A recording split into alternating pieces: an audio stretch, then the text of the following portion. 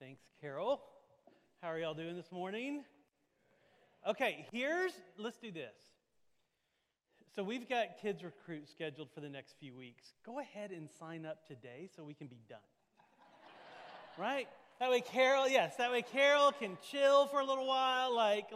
Just if you're thinking about it, just go ahead and do it. If it's a complete flop, it's okay. You're not signing in blood. Which is important to know because if it doesn't work, it doesn't work. But if you're curious at all, go ahead and sign up. My name is Fred. I am glad to see y'all today, whether you're here in person or joining us online. I get to be the lead pastor here, and it's so fun to see people. It still isn't lost on me that we went through a worldwide pandemic where we were isolated for so long. So anytime we get to do something like this, or maybe it's just the extrovert in me, I get a little giddy inside, right? So there's that. Every week as I prepare a message, I do spend some time listening to the Lord, not only for the message, but what He wants to do in this group when we gather together and hear His word be taught. And here's what I have been praying for today. One, like I always pray, that you leave here with more faith and trust in Jesus than you had when you walked in. But two, here's what I'm asking Jesus to do, because I think this is what He's asking me to ask Him to do. You know how that all goes, right? Is to that we as a church let Jesus offend us today, right? Let's let Him confront us. Let's let the Spirit of God speak to us in a place and in a way that maybe, just maybe, makes us feel a little bit prickly. That's what I hope happens today. And go ahead and turn in your Bibles to Mark chapter 7, and I'll tell you why. We're going to be in verses 24 through 30, 6 verses today. And as you're turning there, this is why I've been praying for us to do this. What we're going to see today is we're going to see Jesus say something that I perceive was pretty offensive to the person who heard it, or at least had a very high potential to be offensive to the person that heard it. Not because Jesus was being offensive, but because sometimes the truth is offensive, right? It pushes us. And to be clear, here's what I mean by offended. Offended means this. It means it causes you to feel upset. It causes you to feel annoyed. It causes you to feel resentful or even angry, right? Anybody experience those feelings and thoughts ever? Right? Speaking of a worldwide pandemic, did that bring some stuff up? Right? Anybody ever been there before? Listen, have you ever heard someone say something to you or about you? Right? Maybe not even about you in mind, but say something about a group of people that you're associated with, and have you been offended by what they said or did? Or maybe this one, right? Have you ever been driving down the road minding your own business, right? And somebody cuts you off and they gesture in such a way to make you realize that they think it was your fault. Right? And you're like, what? What did I do? I've been reading this book called Everything Sad is Untrue, written by a guy named Daniel Nayeri, I believe is how you say his name. And it's his memoir of being a Christian Iranian refugee that got resettled to Oklahoma City, if you can imagine. So he has lots of stories about what it's like to come from an Iranian Christian family that had to leave the country because of their faith and be settled in Oklahoma City, and to be a person from Iran in Oklahoma City that's a Christian, and just all these stories.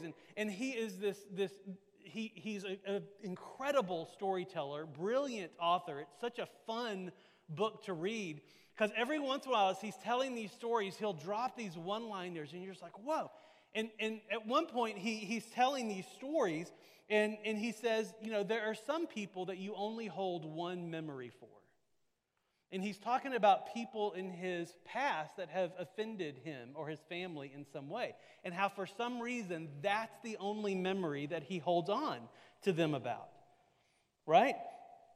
That memory that we save for people sometimes is a memory of an offense, right? It's the boss who criticized you unfairly, right? Maybe it's the stranger that rolled their eyes at you, or the teacher who made you feel stupid, right? Now see, those are mine, and I didn't have to dig deep to write those out, right? Like if we had more time, I would tell you about Miss Woods, my third grade teacher who made me feel stupid in front of the whole class. I could tell you about the Dairy Queen worker who rolled her eyes at me just because I started up a conversation, or at least tried to, which as an extrovert is a cut to the soul, right? Right?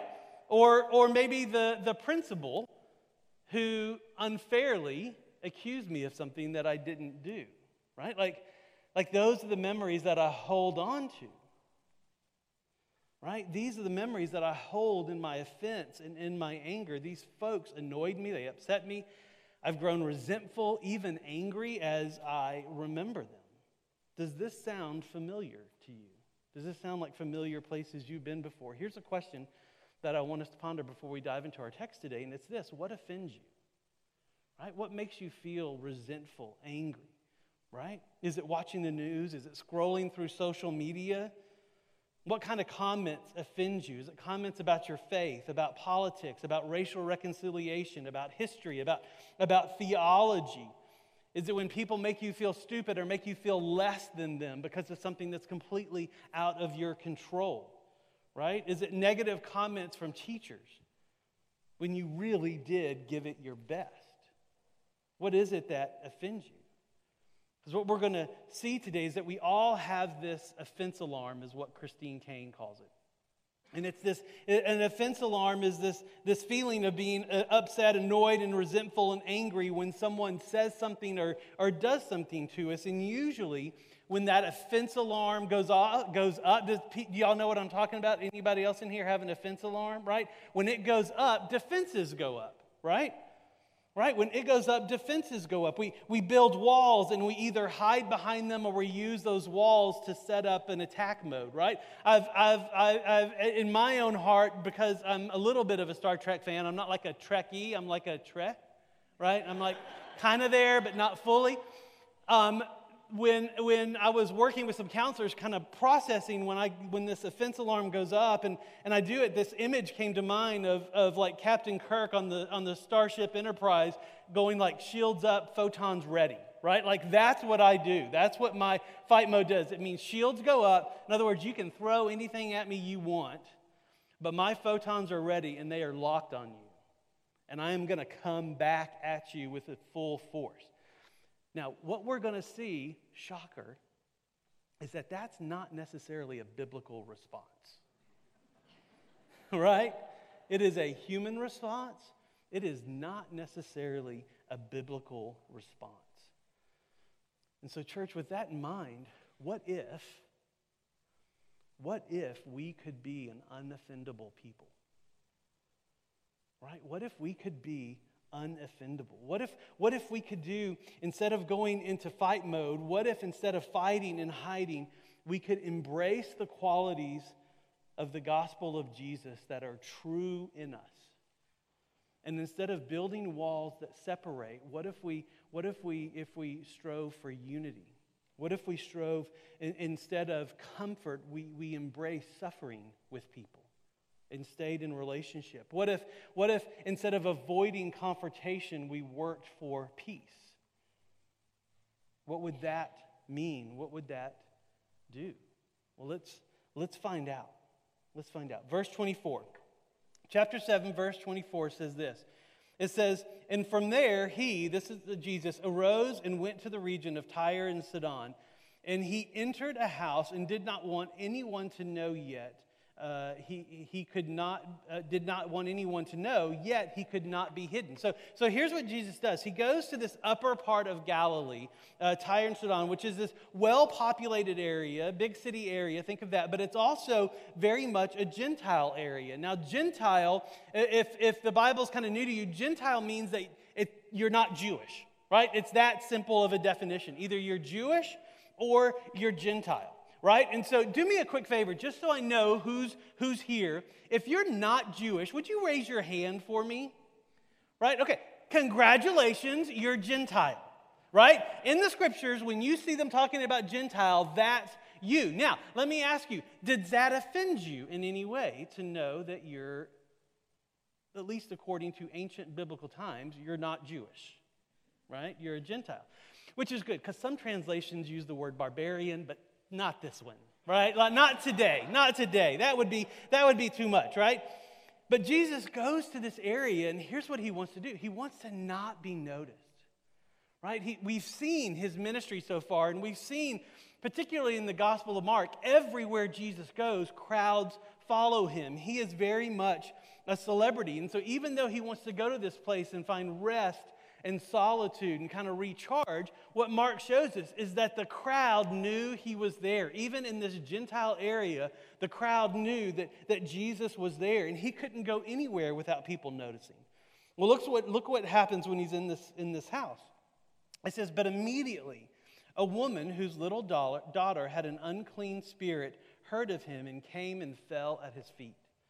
Right? And so this woman heard that Jesus was in town, and she had just the problem for him to fix. Right? She had a child who had a spiritual issue, and she knew Jesus is a spiritual man. This is a spiritual problem. We need a spiritual man to fix it. But Mark wants us to know something about her, right? Before we kind of move ahead. He wants us to know who she is. In verse 26, it says this. It says, now the woman was a Gentile. All right, so what does that mean? She's not what? She's not Jewish. That's right. Congratulations. Very good. Right? She's not Jewish. Right? Now, let me tell you a little bit more about what Gentile means. If you were a Jewish person and you were around Gentiles, oftentimes Jewish people considered Gentiles unclean, right? They didn't keep the kosher laws. They didn't do the things that Jewish people did. And as a matter of fact, even if you were a Gentile, which means what? Not Jewish. Good, you're still with me. Even if you were a Gentile and you believed in God and you went to the temple, you could only go so far in the temple to worship. I think we have a picture of the temple. It's kind of hard to see, but you know, you see the outer wall, right? People could enter the outer wall. Everybody could. And then you see that big kind of courtyard area. That's as far as the Gentiles could go.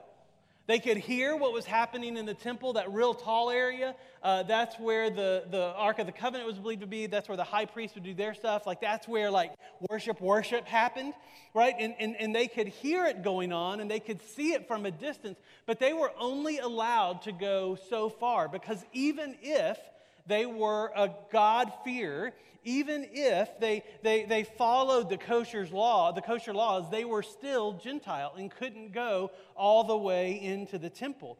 And so, as a matter of fact, that little wall that you see, if you can see it, you see the steps that lead up, and then right before it is this little wall. That's as far as they could go, which, if you look in Ephesians, when it talks about Jesus tears down the dividing wall, it's referring to that, right? That in Jesus, the worship of God is open to anyone. There is no separation. But this was before that happened. Jesus hasn't been crucified and resurrected yet. And so as a Gentile, this woman would be separated from the Jewish people. They could worship God, just not as closely as the Jewish people. We'll look at what else Mark wants us to know about this woman. Right? Now the woman was a Gentile, a Syrophoenician by birth. Right? Now, Syrophoenician, Mark is letting us know where she's from. And Syrophoenicia is the area that, if you look at Israel's history, Syrophoenicia was always a wealthy nation that always oppressed Israel. Like, that's their history. They are the rich people who made us slaves. They are the rich people who oppressed us. They are the rich people who kept us down. And so this woman is not only a Gentile, she is from that nation that has this history, and it's a long history. And the rest of verse 26 says this. Now the woman was a Gentile, a Syrophoenician by birth, and she begged him to cast the demon out of her daughter. And so this woman, who's separated from the Jewish community, who has a history of oppressing the Jewish community, at least her nationality does. We don't know if she does or not. But Mark wants us to know she's from a people group that do and have, right? But this woman also has a real need. Like, she is coming to Jesus for a reason, right? And this woman has no claim for Jesus to hear her, for Jesus to heal her daughter, she has no claim to that. She's not Jewish, right? She's a Gentile. There's a long history. Y'all, she is us. Every person who raised your hand in here who is a Gentile, she is us. We worship a God that we have no claim to. And yet, he hears us. And yet, he loves us. And yet, he likes us. Right? That's the heart of God. Let me ask you this. Have you ever been in her position? Have you ever begged God for something that only he could do? Right? Something that goes beyond your ability, something that goes beyond your bank account, something that goes beyond your energy. Like that is Jesus' territory. Have you ever begged Jesus for something like that? If so, then you know the desperation that she has. Right? Look at verse 27. Verse 27 says this. And he said to her, little children, let the children be fed first, for it is not right to take the children's bread and throw it to the, what word does he use? Dogs. Right? Now here's what Jesus told her in this short parable, right? He said, children, let the children eat first. And children are the Jews. Right? That Jesus is telling them that he came for the Jew first. It makes sense because he is Jewish, right? Like those are his people. He came for them first, which is a pattern that's even followed in the New Testament. When you see Jesus' ministry, you see the crucifixion, you see the resurrection, you see him on earth teaching his disciples after the resurrection, and his last words are, he tells them to go make disciples of all the nations, teaching them to obey baptizing them and teaching them to obey everything I have commanded you, and I am with you every step of the way. And as he tells them that, they do that. There's this persecution, and they get scattered. They're filled with the Holy Spirit, and they're scattered. In every place that they go to plant new churches, they always start in the synagogue first, right? Because salvation is for the Jew first, and then the Gentiles. That's what Paul writes. He writes, "For I'm not ashamed of the gospel, for it is the power of God for the salvation of everyone who believes." Same power available to all, first for the Jew and then for the Gentile, which means it's to the Jew first. Not that they're better, not that we're worse, it's just this progress that it goes. It starts in the synagogue and then goes out. And then what would happen is if there wasn't a synagogue in a place, they would try and find, are there any Jewish people here? Like a prayer, oh, good, let's go to them first. And then they would go to the city, right? And Jesus is Jewish, so it makes sense. But let's not forget something. He says it's for the children first. In other words, he's saying it's not your turn, but your turn's coming, right? He still gives hope. Anybody notice, and you said it, what did he refer to the Gentiles as? If the children are the Jews, guess where the Gentiles are in this little parable? The dogs, right? Now, if you look at the original language, some people believe that what he's referring to is a little dog. So, depending on how you look at it, it could be a puppy or a chihuahua. One is a lot more annoying than the other. But the point is, it's still a dog, right? Now, everybody who raised their hand earlier, how do you feel? What do you think about Jesus calling you a dog?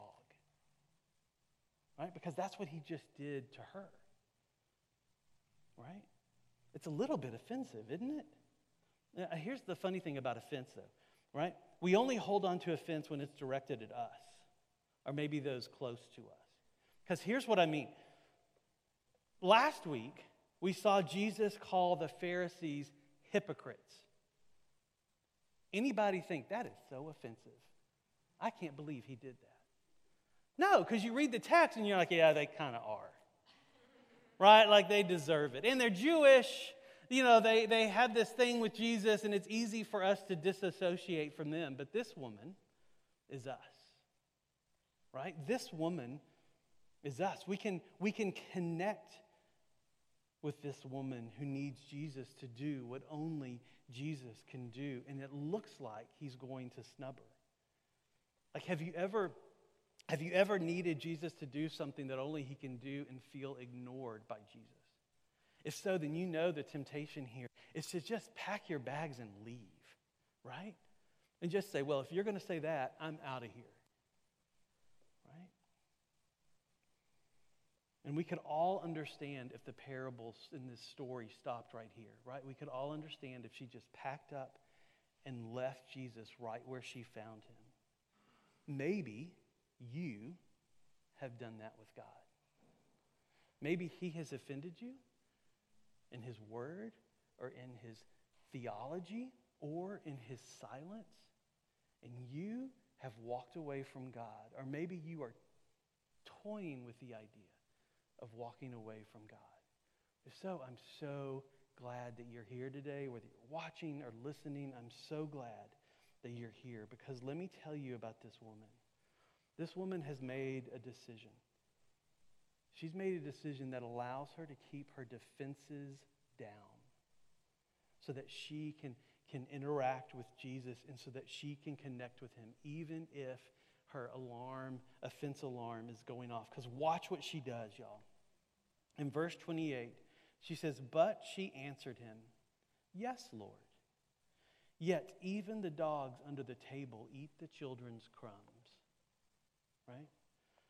Now, we're going to unpack this statement because here's where we learn how to not take an offense and hold on to it. Here's where we learn to embrace relationship. Here's where we learn to be unoffendable. Because you see, she made this choice, I think, before she ever walked in the house. And we see it here, is that her choice was that my relationship with Jesus is more valuable than my offense.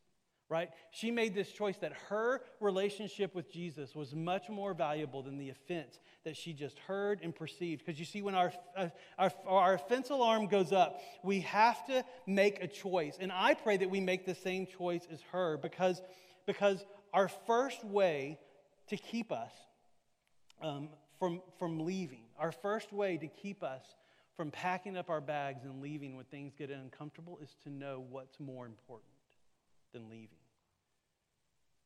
Is the relationship more important than the offense, than the annoyance, than the upset feeling you get, than the bitterness, than the growing resentment? And y'all, just to be clear too, when I'm talking about offense, I'm not talking about abuse. That's a different sermon for a different day. I'm talking about the things that make you annoyed, resentful, bitter, and angry, right? Just so we know. Well, look at what she says. Because here's where we see the key. If you write down one word, I want it to be this word, because this is how we become an unoffendable people. This is how we don't let offenses fester in our heart. She says, "Yes, Lord." That's how she starts. Yes, Lord. You see, humility is agreeing with God. Right? And she agrees with Jesus. She knows that what Jesus says is true, right? That's why she says, "Yes, Lord." And from her, we can also understand something very important about Jesus' role with us and with those who follow him and those who come to him. Jesus' job is to confront us. He's really good at it, right? If you let him. His job is to shape the way you think and behave. His job is to help you turn choices into habits that bring glory to him instead of yourself. And y'all, this idea of humility is what keeps us humble, because it is stepping into the kingdom of God with the power that Jesus gives. It is said of Jesus that he did not consider equality with God something to be held on to, but he gave it up to become human like us. He exercised humility. We're going to see in a couple of chapters in Mark that if you were to sum up Jesus' ministry according to Mark, it would say that he came to serve, not be served. He is humility with skin on.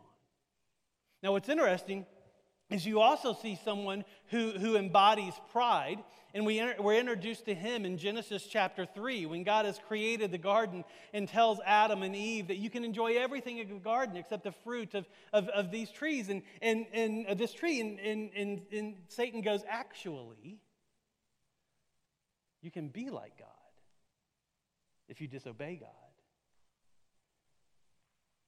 And we see that from the very beginning, his job was to infuse pride into the world because he's the king of it. Matter of fact, I think it's in Ezekiel, it talks about him, pride being the reason that he left heaven, was because he wanted to be God. Right? And so when that offense alarm goes up, y'all, I don't want to make this overly dramatic, but I'm going to just a little bit, right? Like when that offense alarm goes off, you have an opportunity to respond in humility, like Jesus, or to respond in pride, like Satan. What we see here is she responds in humility, and she agrees with Jesus. And so when Jesus confronts you, the question is, how are you going to respond? And so this question is for you. Does Jesus have permission to confront you, church? Does Jesus have permission to open up your Bible and you see things you did not even know were there that change your thinking and change your behavior to be more in line with Him? Does He have permission to confront you? If so, then you can do this, because y'all, this is super cool. When she says yes, even the dogs under the table eat the children's crumbs. Anybody have kids and a dog? Right? Where does the dog sit during mealtime? Under the high chair, right? Because buffet is open down here, right? Like this isn't just us. This has been going on for thousands and thousands of years, right? Right? But what she gets to do here is something we haven't seen in the Gospel of Mark. Every time Jesus tells a parable, what do the disciples do? Exactly. They go, what does that mean? Would you explain that to us, Jesus? Here is this Gentile, Syrophoenician woman. Jesus gives a parable and she expands on it. Like she understood what Jesus was saying. And she is the first person in the Gospel of Mark that we see understand a parable. And Mark is showing us this. He's showing us that Jesus' ministry isn't just to the Jews, it's to the Gentiles. As a matter of fact, Mark's showing us the Jews are missing it, even the ones that are the closest to him. And yet this woman gets it, and she takes his parable and expands on it. She's fine being called a dog by Jesus, because she knows even the dog get the gifts, right? See, what we see here is that through humility and through saying yes to Jesus, when Jesus confronts, it's an opportunity to connect. Right? That's what humility does. When Jesus confronts us, it's not an opportunity to build walls and say, Jesus, you just don't know. God, you just don't know. It's actually an opportunity to connect with Jesus and to know Him better. Right?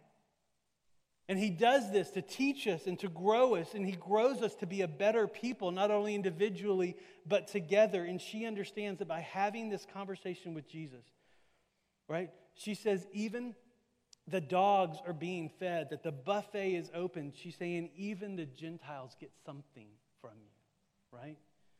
Even I get something from you. Well, look at verse 29. Verse 29 says this, and He said to her, for this statement, you may go on your way. The demon has left your daughter. And she went home and found the child laying in the bed and the demon gone. Now, if we were the ancient church and we were reading the letter of Mark, we'd go, right? Like, wow. Jesus did something we've never seen Him do before. Anytime He's cast a demon out, whether it's in person, like we've seen Him do that, and He says the demon to gone. We've seen Him like have a conversation with the demon and cast them out. We've even seen a person say their child was sick at a distance, and Jesus healed them from a distance and said, like He took care of it. This is the first time He didn't have to say a thing. He just said, go home. Your daughter's well. He healed by just His will. And just His thinking, the demon left. That's why we would gasp too. because we see the power of God on display in a way we haven't seen it before. And Mark is showing us that this Gentile, Syrophoenician woman who has no claim on Jesus got to see it. She got to see Jesus do something that nobody else has seen Jesus do. Church, when we humble ourselves before God and before His Word, right? When we connect with Jesus, allowing Him to confront us, and we connect with Him, we get to know Him better. We get to see Him do things that we didn't know He could do. You see, Jesus' first role in confronting us is to help us see Him as He truly is and being the only cure for the sin that so easily entangles us. Right? And sin is this biblical theological word which has lots and lots of nuanced meanings. It's kind of like Jew and Gentile, though, in the sense of it's actually very simple, too. Right? Sin are those things that we do that God doesn't want us to do. And it's those things that we don't do that God does want us to do. That's sin.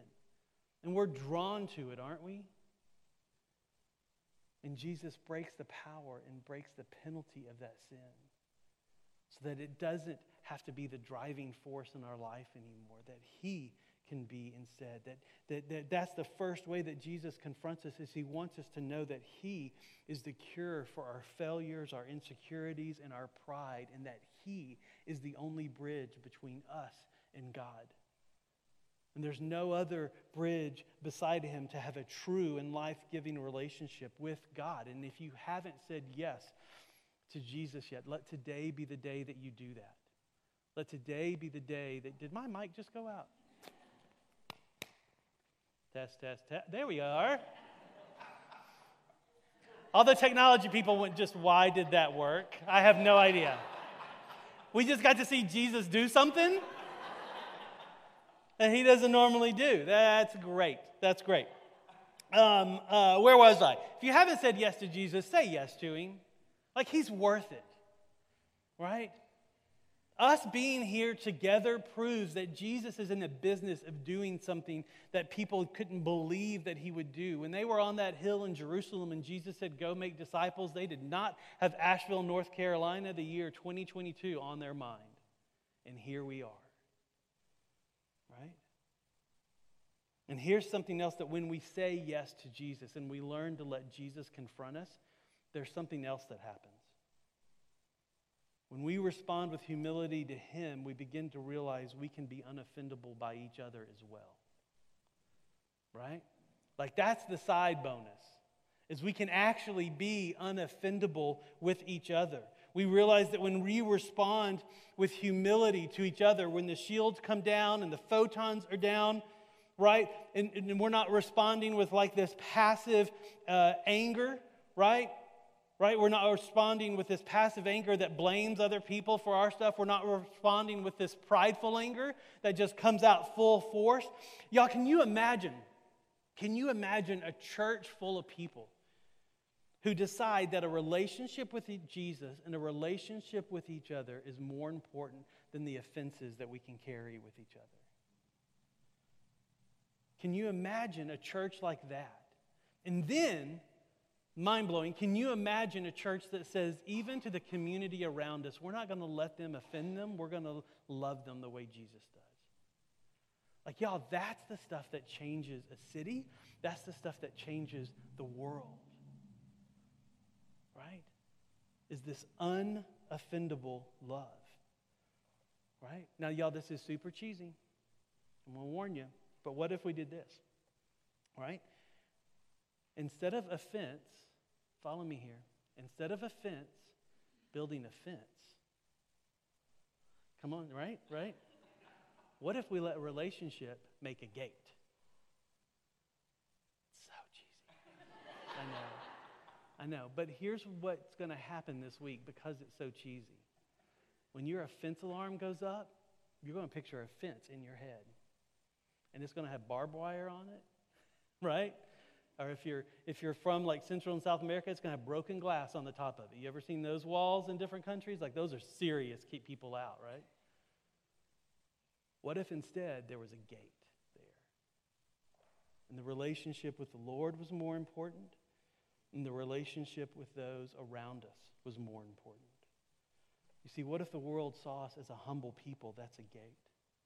What if the world saw what the church is for instead of what the church is against so much? That's a gate. What if we as a people chose love instead of anger? That's a gate. So this week, let's try to be like this woman and let Jesus say what he needs to say to us. And let's respond to him the same way she did and simply say, yes, Lord. Are you in? I'm going to pray for us, and it's going to get real, right? Your offense alarm is going to go off, and you're going to blame me. And that's okay. Say, yes, Lord, to Jesus. All right? Jesus, we are your people, and in this moment, we humble ourselves before you, and we ask you to change us. We ask you to even offend us with truth from your word. Not like truth from other people, like that can be offensive, but let your truth that resides there speak to us. Let your truth in your word speak to us, and let us see you in a way that maybe we haven't seen before. Let us see you in a way that shifts our soul and shifts our life to be more in line with you so that you get the glory for it. Not for us, but for you. In Christ's name I pray. Amen. Amen. As we respond to the words in the life of Jesus, let's just take a minute. As Fred was going through that, I was thinking, the idea of being offended. The book of Isaiah kind of stands out in the Old Testament, and it's one of the linguistically and written like one of the most beautiful pieces of work in the Old Testament in ancient literature. We know that Isaiah was a court royal, so he was there, and he was definitely eloquent. We know by the way he wrote, by the way he spoke to people. He's a prophet chosen by God. And what's interesting is that when God calls him to be his prophet, Isaiah is confronted with God face to face, and the thing that God confronts him about is the one thing that he's most secure in, because he says, "Oh, look at me, a man of unclean lips." Like the thing that he was the most proficient in is the thing that God confronted him in. And so as we were talking, then God says something even more offensive. He says, "Hey, I'm going to send you, and who can I send?" He says, "Here am I, send me." And he says, "Okay, I'm going to send you, but you're actually going to have a terrible ministry. Like you're going to talk, the thing you're best at, the thing I've just confronted you with, but no one's going to listen. It's going to be people, they're going to have ears, but they can't hear. And they're going to have eyes, but they can't see." And that was his whole ministry, was being offended, being confronted. But over and over again through Isaiah, it's beautiful because we see him coming back to the Lord, coming back to the Lord, coming back to the Lord. And so as Fred was talking, I just thought we'd take a minute. For a lot of us, it's going to be uncomfortable.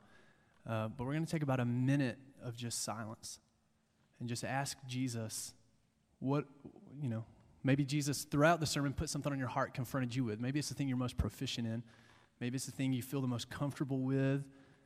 But what's that thing? And I would just encourage all of us just to ask Jesus, what is that? And then we're gonna worship Jesus with a song that as a pastor, inviting you to the altar, to the place where you meet God and allow him to confront you. But we're going to start with singing, "Oh, What a Savior, Isn't He Wonderful?" And then sing Hallelujah and to bow down before him. So let's just take a minute and ask Jesus, what is that thing that he's confronting us with?